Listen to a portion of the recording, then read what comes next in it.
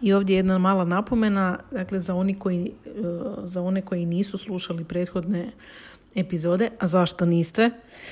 Uglavnom, za one koji nisu slušali bi možda bilo dobro poslušati, čini mi se 16. epizodu, dakle kako samu sebe udaljavamo od cilja.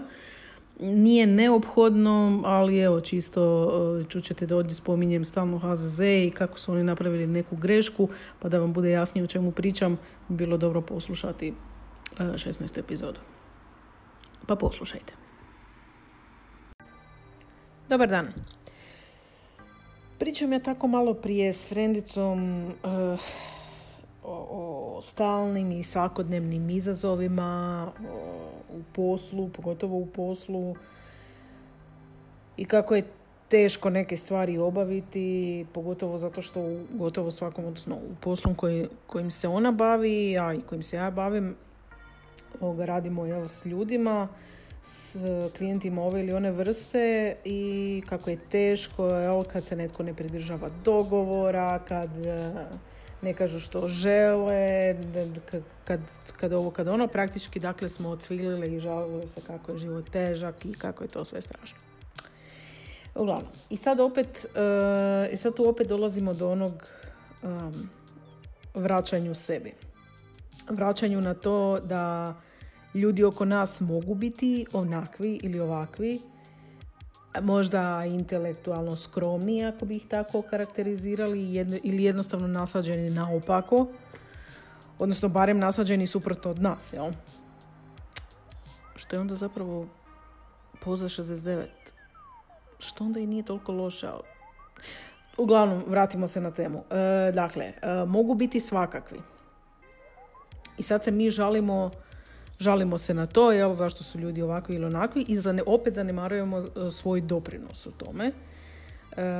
Ja ne bih rekla čak da mi to često radimo svjesno, jel, da svjesno zanemarujemo taj svoj doprinos, iako se i to naravno događa, nego veliku većinu stvari tu dakle nismo osvijestili, ne vidimo zapravo koliko je naš vlastiti doprinos u svim tim situacijama, zato što zapravo niti ne vjerujemo i ne vidimo koliko mi kontrolu, ne koliko, nego da, dakle, svu kontrolu nad svojim životom imamo, a nad drugim ljudima nemamo. Jel? Sad to, dakle, naše zanemarivanje tog vlastitog doprinosa i stalno žaljenje, kao što sam rekla, dakle, ljudi mogu biti svakakvi, jer je potpuno, ali mi se i dalje nastavljamo. Pogubila sam se, čujem nešto izvana. U svakom slučaju, dakle, ljudi mogu biti svakakvi, a nam je to potpuno nebitno, jer taj naš vlastiti doprinos je nebitan, jer su oni ovakvi i onakvi. Jel? Ali to žaljenje na taj način, da su ljudi nasađeni naopako ili nama ne odgovaraju ili su ovakvi i onakvi, to je kao ne znam ni šim bi to, kao da se žalite što trava raste. Evo, to mi je nekako na toj razini. Jednostavno da se žalite da što sunce sija, što kiša pada, što postoje ljudi na ovom svijetu. Dakle, to je nešto što je tako, što mi ne možemo promijeniti, ali je zanimljivo da mi svim svojim bićem zapravo pokušavamo mijenjati te stvari nad kojima očito nemamo kontrolu i nad čim očito ne možemo upravljati.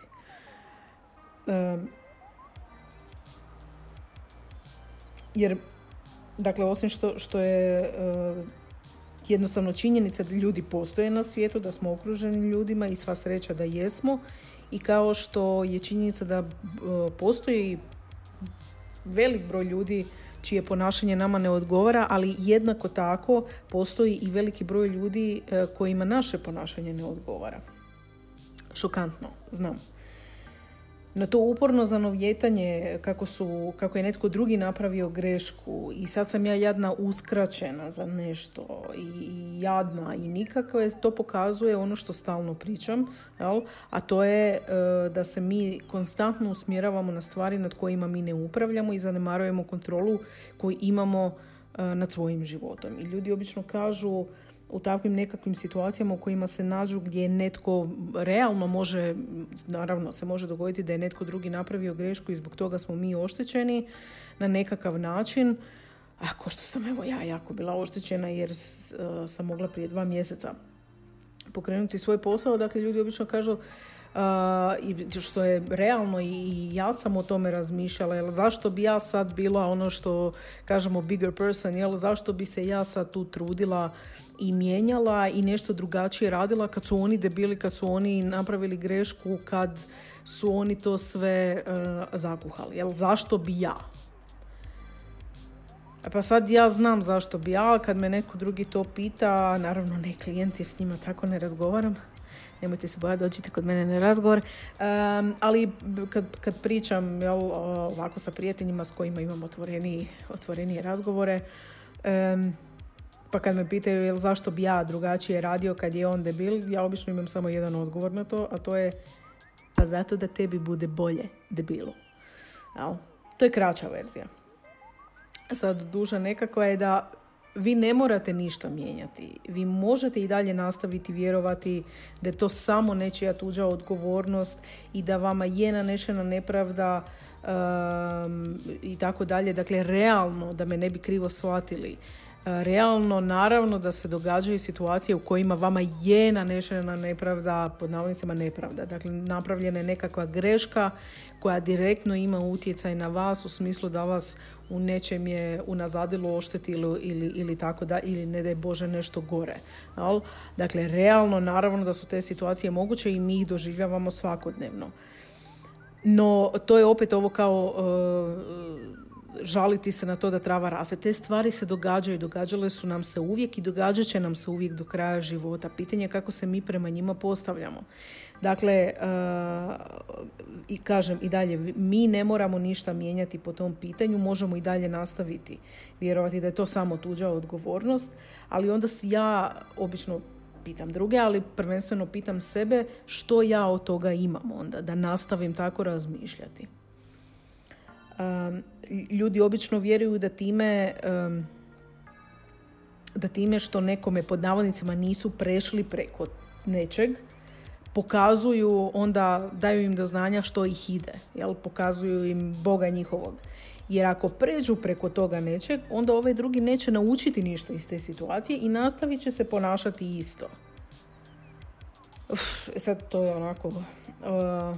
mi ogroman trud ulažemo upravo u takve stvari da drugima pokazujemo što ih ide i kakve su posljedice toga kad vas netko zezne. A sad bi vas ja pitala ono što sebe uvijek pitam kada radim na tom osvještavanju, samoosvještavanju, introspekciji i tako dalje. Pokušajte se sjetiti koliko ste uopće puta u životu doživjeli da ste uopće nekog naučili pameti pod navodnicima na taj način. No? Da ste doživjeli da je netko promijenio svoje ponašanje zato što ste se vi durili komutavi. Ono što vam ja sigurno mogu potpisati, da to nikada niste doživjeli. Bez obzira na to što vi sad pomislili, bez obzira što vi možda vjerujete da to jeste doživjeli i postigli da se netko drugačije ponaša zato što ste vi, ne znam što, njima rekli, naljutili se, napravili ili ne znam šta. Onih nekoliko puta o čemu vi sad razmišljate, a ne, kad sam ja mu rekla da ću ga ostaviti zato što bla bla bla, dakle kad se to dogodilo, dakle većinom se to događa u partnerskim odnosima, to se dogodilo samo zato što ste imali sreće. Točno tako, sreće. Dakle, sreće smo imali da se vaše želje, da ostanete s njim ili s njom, poklope sa željama vašeg partnera, odnosno partnerice, a to je da on ili ona ostane s vama. Dakle, nisu oni ostali zato što ste se vi durili, već zato što oni žele biti s vama. Mislim, ko zna zašto, ali dobro, nema veze. Dakle, žele ostati s vama unatoč tome što ste vi toliko mutavi da se durite 3 dana. Jel? Dakle, njihova želja da ostane s vama se poklapa, sva sreća sa vašom željom da ostanete s tom osobom. Nažalost, zbog tih načina koje mi koristimo ponašanja, da se durimo, da kažnjavamo, da im pokazujemo Boga njihovog i učimo ih pameti, se vrlo često nakon određenog broja mjeseci, godine, ne znam šta, naše želje ipak počinju razilaziti. No. Dobro, ali to je za neku drugu temu. Dakle, vratimo se. Učiti nekog drugog pameti ne funkcionira na ovaj način na koji smo mi zamislili. Zapravo, vratimo se još bolje. Pokušajte se sjetiti kada je vas netko zadnji put uspio, pod navodnicima, naučiti pameti. Dobro razmislite i nemojte lagati, jer dobro znate da zadnji put kad ste vi nekog poslušali, je to vjerojatno bila vaša mama kad ste imali 5 godina i to samo zato što vas je ucijenila nečim ko što je bila čokolada, igrica ili da smijete izaći van ili nešto slično.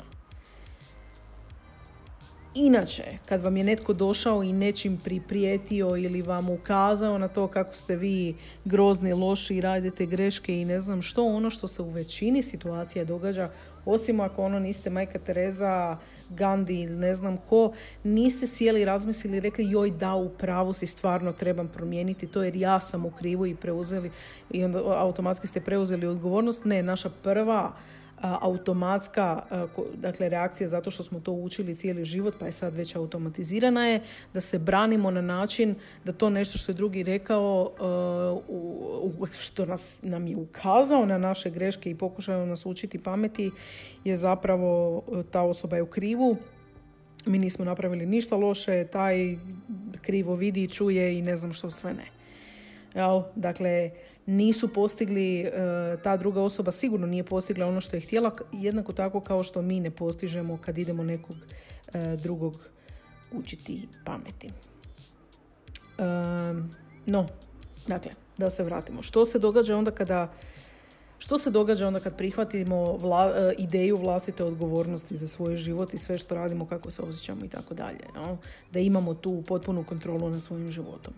Što se dogodi kad osvijestimo da smo mogli puno više napraviti, da ostvarimo nešto što smo htjeli, nekakav cilj, a da ne prebacujemo odgovornost na druge oko sebe ili na okolnosti koje su se dogodile. Kasnim zato što je bila gužva na cesti. Dušo, kasniš jer nisi krenula na vrijeme. Što se događa kad ja osvijestim to da iako me netko nije nazvao na vrijeme, nisu vidjeli moj email, ja sam mogla napraviti nešto i doprinijeti tome da se izbjegne takva situacija. Što se događa u tim situacijama kad ja to osvijestim, kad ipak odlučim da neću okrivljavati druge nego da ću se usmjeriti na sebe? Što se onda događa? Pa zapravo ništa. Šalim se. Ništa. Dakle, ništa u smislu sve oko vas će ostati jednako. Ništa se neće promijeniti oko vas.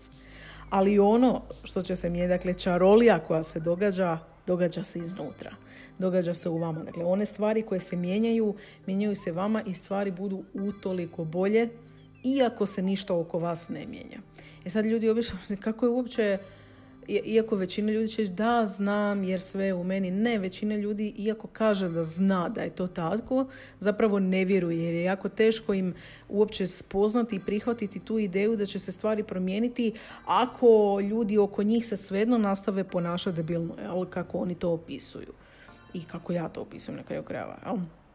Kako to da šta će se onda tu promijeniti? Dakle, kad osvijestimo da smo zapravo u potpunoj kontroli nad sobom i da imamo punu odgovornost za svoj život, onda donosimo drugačije odluke nego one koje smo donosili do tada, a koje su nas većinom sabotirali u onom što želimo postići. I da ne govorim o tome koliko to onda utječe na ono kako se osjećamo. Dakle, ja mogu nastaviti kenjati da prostite kako je to bilo nepravedno i kako su oni krivi za uništenje mojih snova i kako sad zato što nisu vidjeli moj email ja neću moći ovo i ono i why me?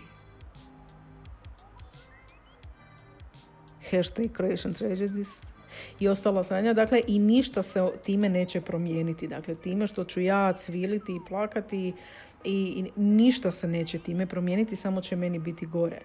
E sad, dakle, ja mogu nastaviti s tim i to je ok, to je legitimno, mislim, to je moje pravo da ja ništa ne mijenjam u svom ponašanju i da nastavljam tako. I ponekad zapravo i nismo spremni neke stvari mijenjati, za neke stvari promijeniti, kao što, ne znam, ja kad sam osvijestila da sam ja doprinijela toj nekakvoj situaciji, ja moram prihvatiti i, dakle, spoznati razlog zašto sam to napravila, pa onda skužim da je mene zapravo strah eventualnog neuspjeha, a da bi to promijenila ja moram izaći iz svoje nekakve zone komfora i to nekad na te stvari nismo spremni. Ali to je sasvim u redu da nismo spremni.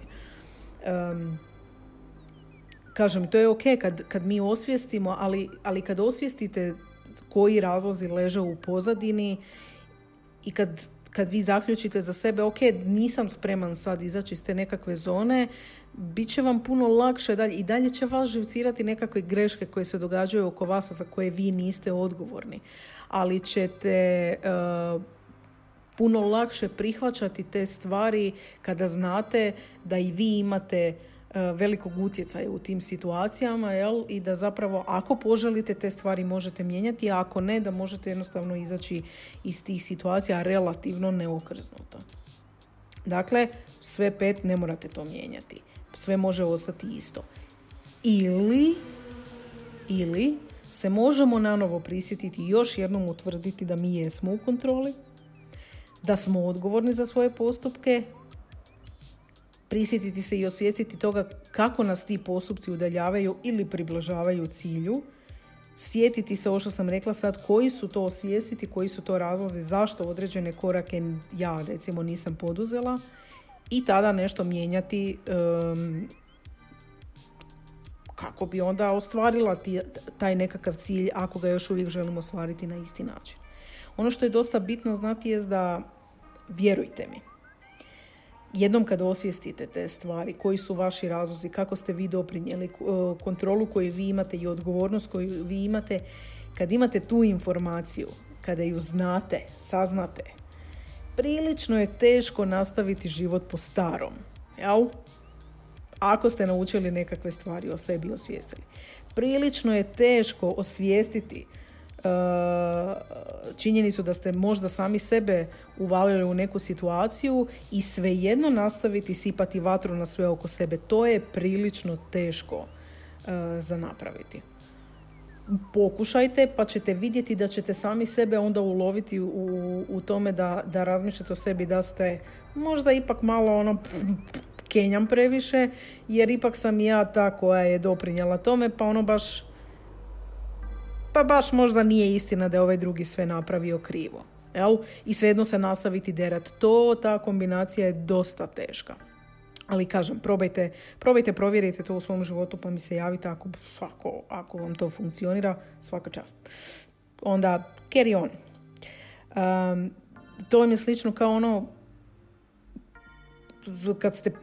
kad ste prvi put čuli da, ne postoji djed, kad ste prvi put čuli da rode ne donose djecu. I kad ste prvi put čuli da je vaš brato izašao iz mamine pečnice. Onda više niste mogli nakon toga jednako gledati na rode. A ni na mamu. A ni na pečnicu baš.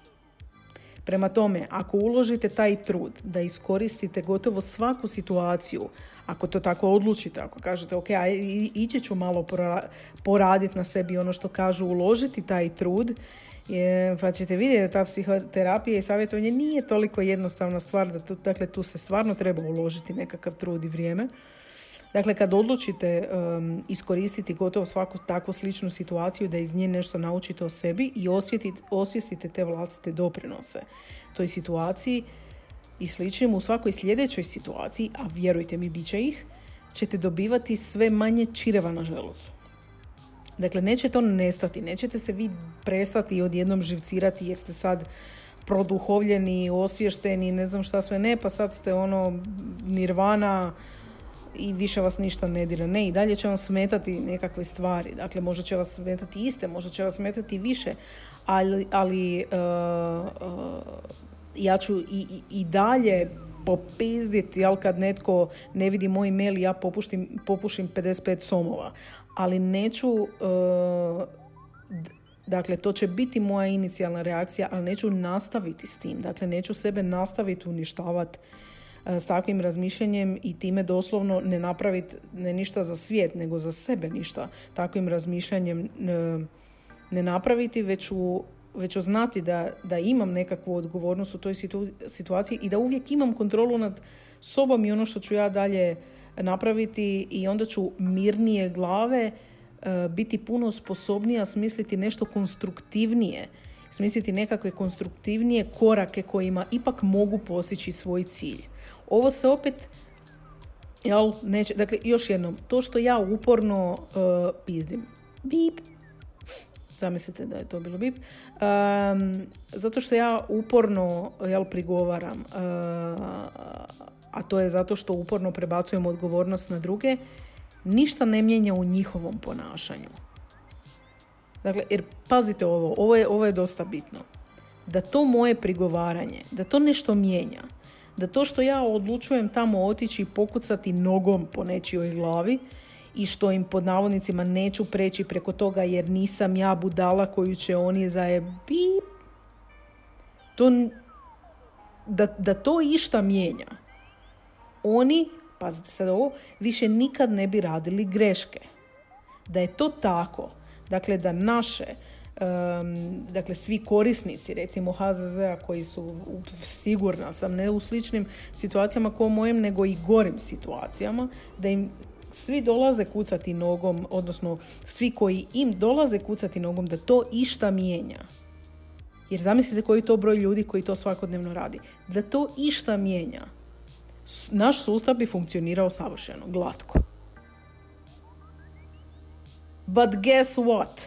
Ništa se nije promijenilo. Mi uporno radimo istu stvar i uporno se ništa ne mijenja, jer znate čega je to definicija? Gluposti. Dakle, ništa se ne mijenja mojim prigovaranjem, barem se ništa ne mijenja kod njih. Jel?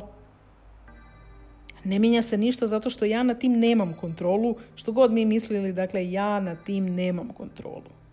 Nad onim što će oni dalje napraviti nakon što im ja očitam bukvicu i ne znam što sam, dakle, na tim nemam kontrolu. Ali tim mojim upornim prigovaranjem se stvari mijenjaju kod mene.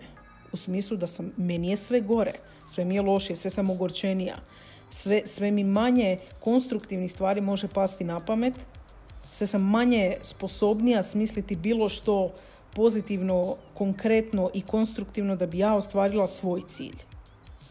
Dakle, ja uporno tamo odlazim i trošim svoje vrijeme, trud i resurse da bi nekog drugog učila pameti. Možete misliti.